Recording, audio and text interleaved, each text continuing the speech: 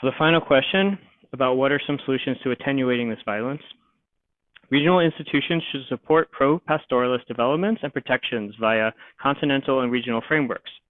Regional and continental institutions like Africa Union, ECOWAS, UN, and others have published several reports and policy frameworks for improving pastoralist security.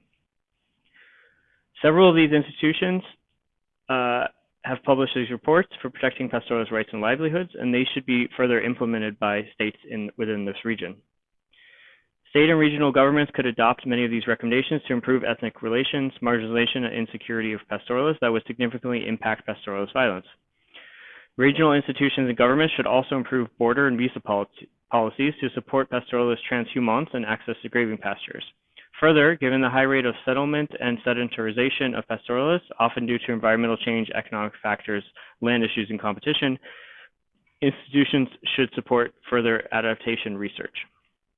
Within the region, states need to pass, adopt, and reform the codes applying to pastoralists. These include rural land and pastoralist codes.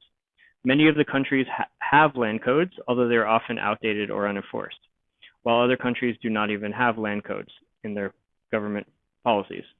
Enhancing these codes through personnel, resources, and investment will certainly help to address both grievances felt by pastoralists throughout much of the region and also improve security and quality of life for pastoralists. Since their lives are inherently dependent upon mobility, livestock, and grazing, more secure access to these resources will inevitably improve their lives and relations with other groups and state governments. Finally, and most importantly, all states in this region and local governments need to start addressing the underlying factors and causes of pastoralist violence. Communal violence is one of the major types of violence involving pastoralists, and this has complex and long-term factors related to ethnic tensions, land conflict, politics, language, religion, and others. State and local governments need to develop programs and institutions to enhance dialogue between hostile communities and ethnic groups, and also improve investment in neglected regions of the countries, particularly places like northern Mali and Nigeria's Middle Belt. These are some of the key areas where pastoralist grievances have occasionally resulted in formation of armed groups, rebel groups, and their joining extremist groups.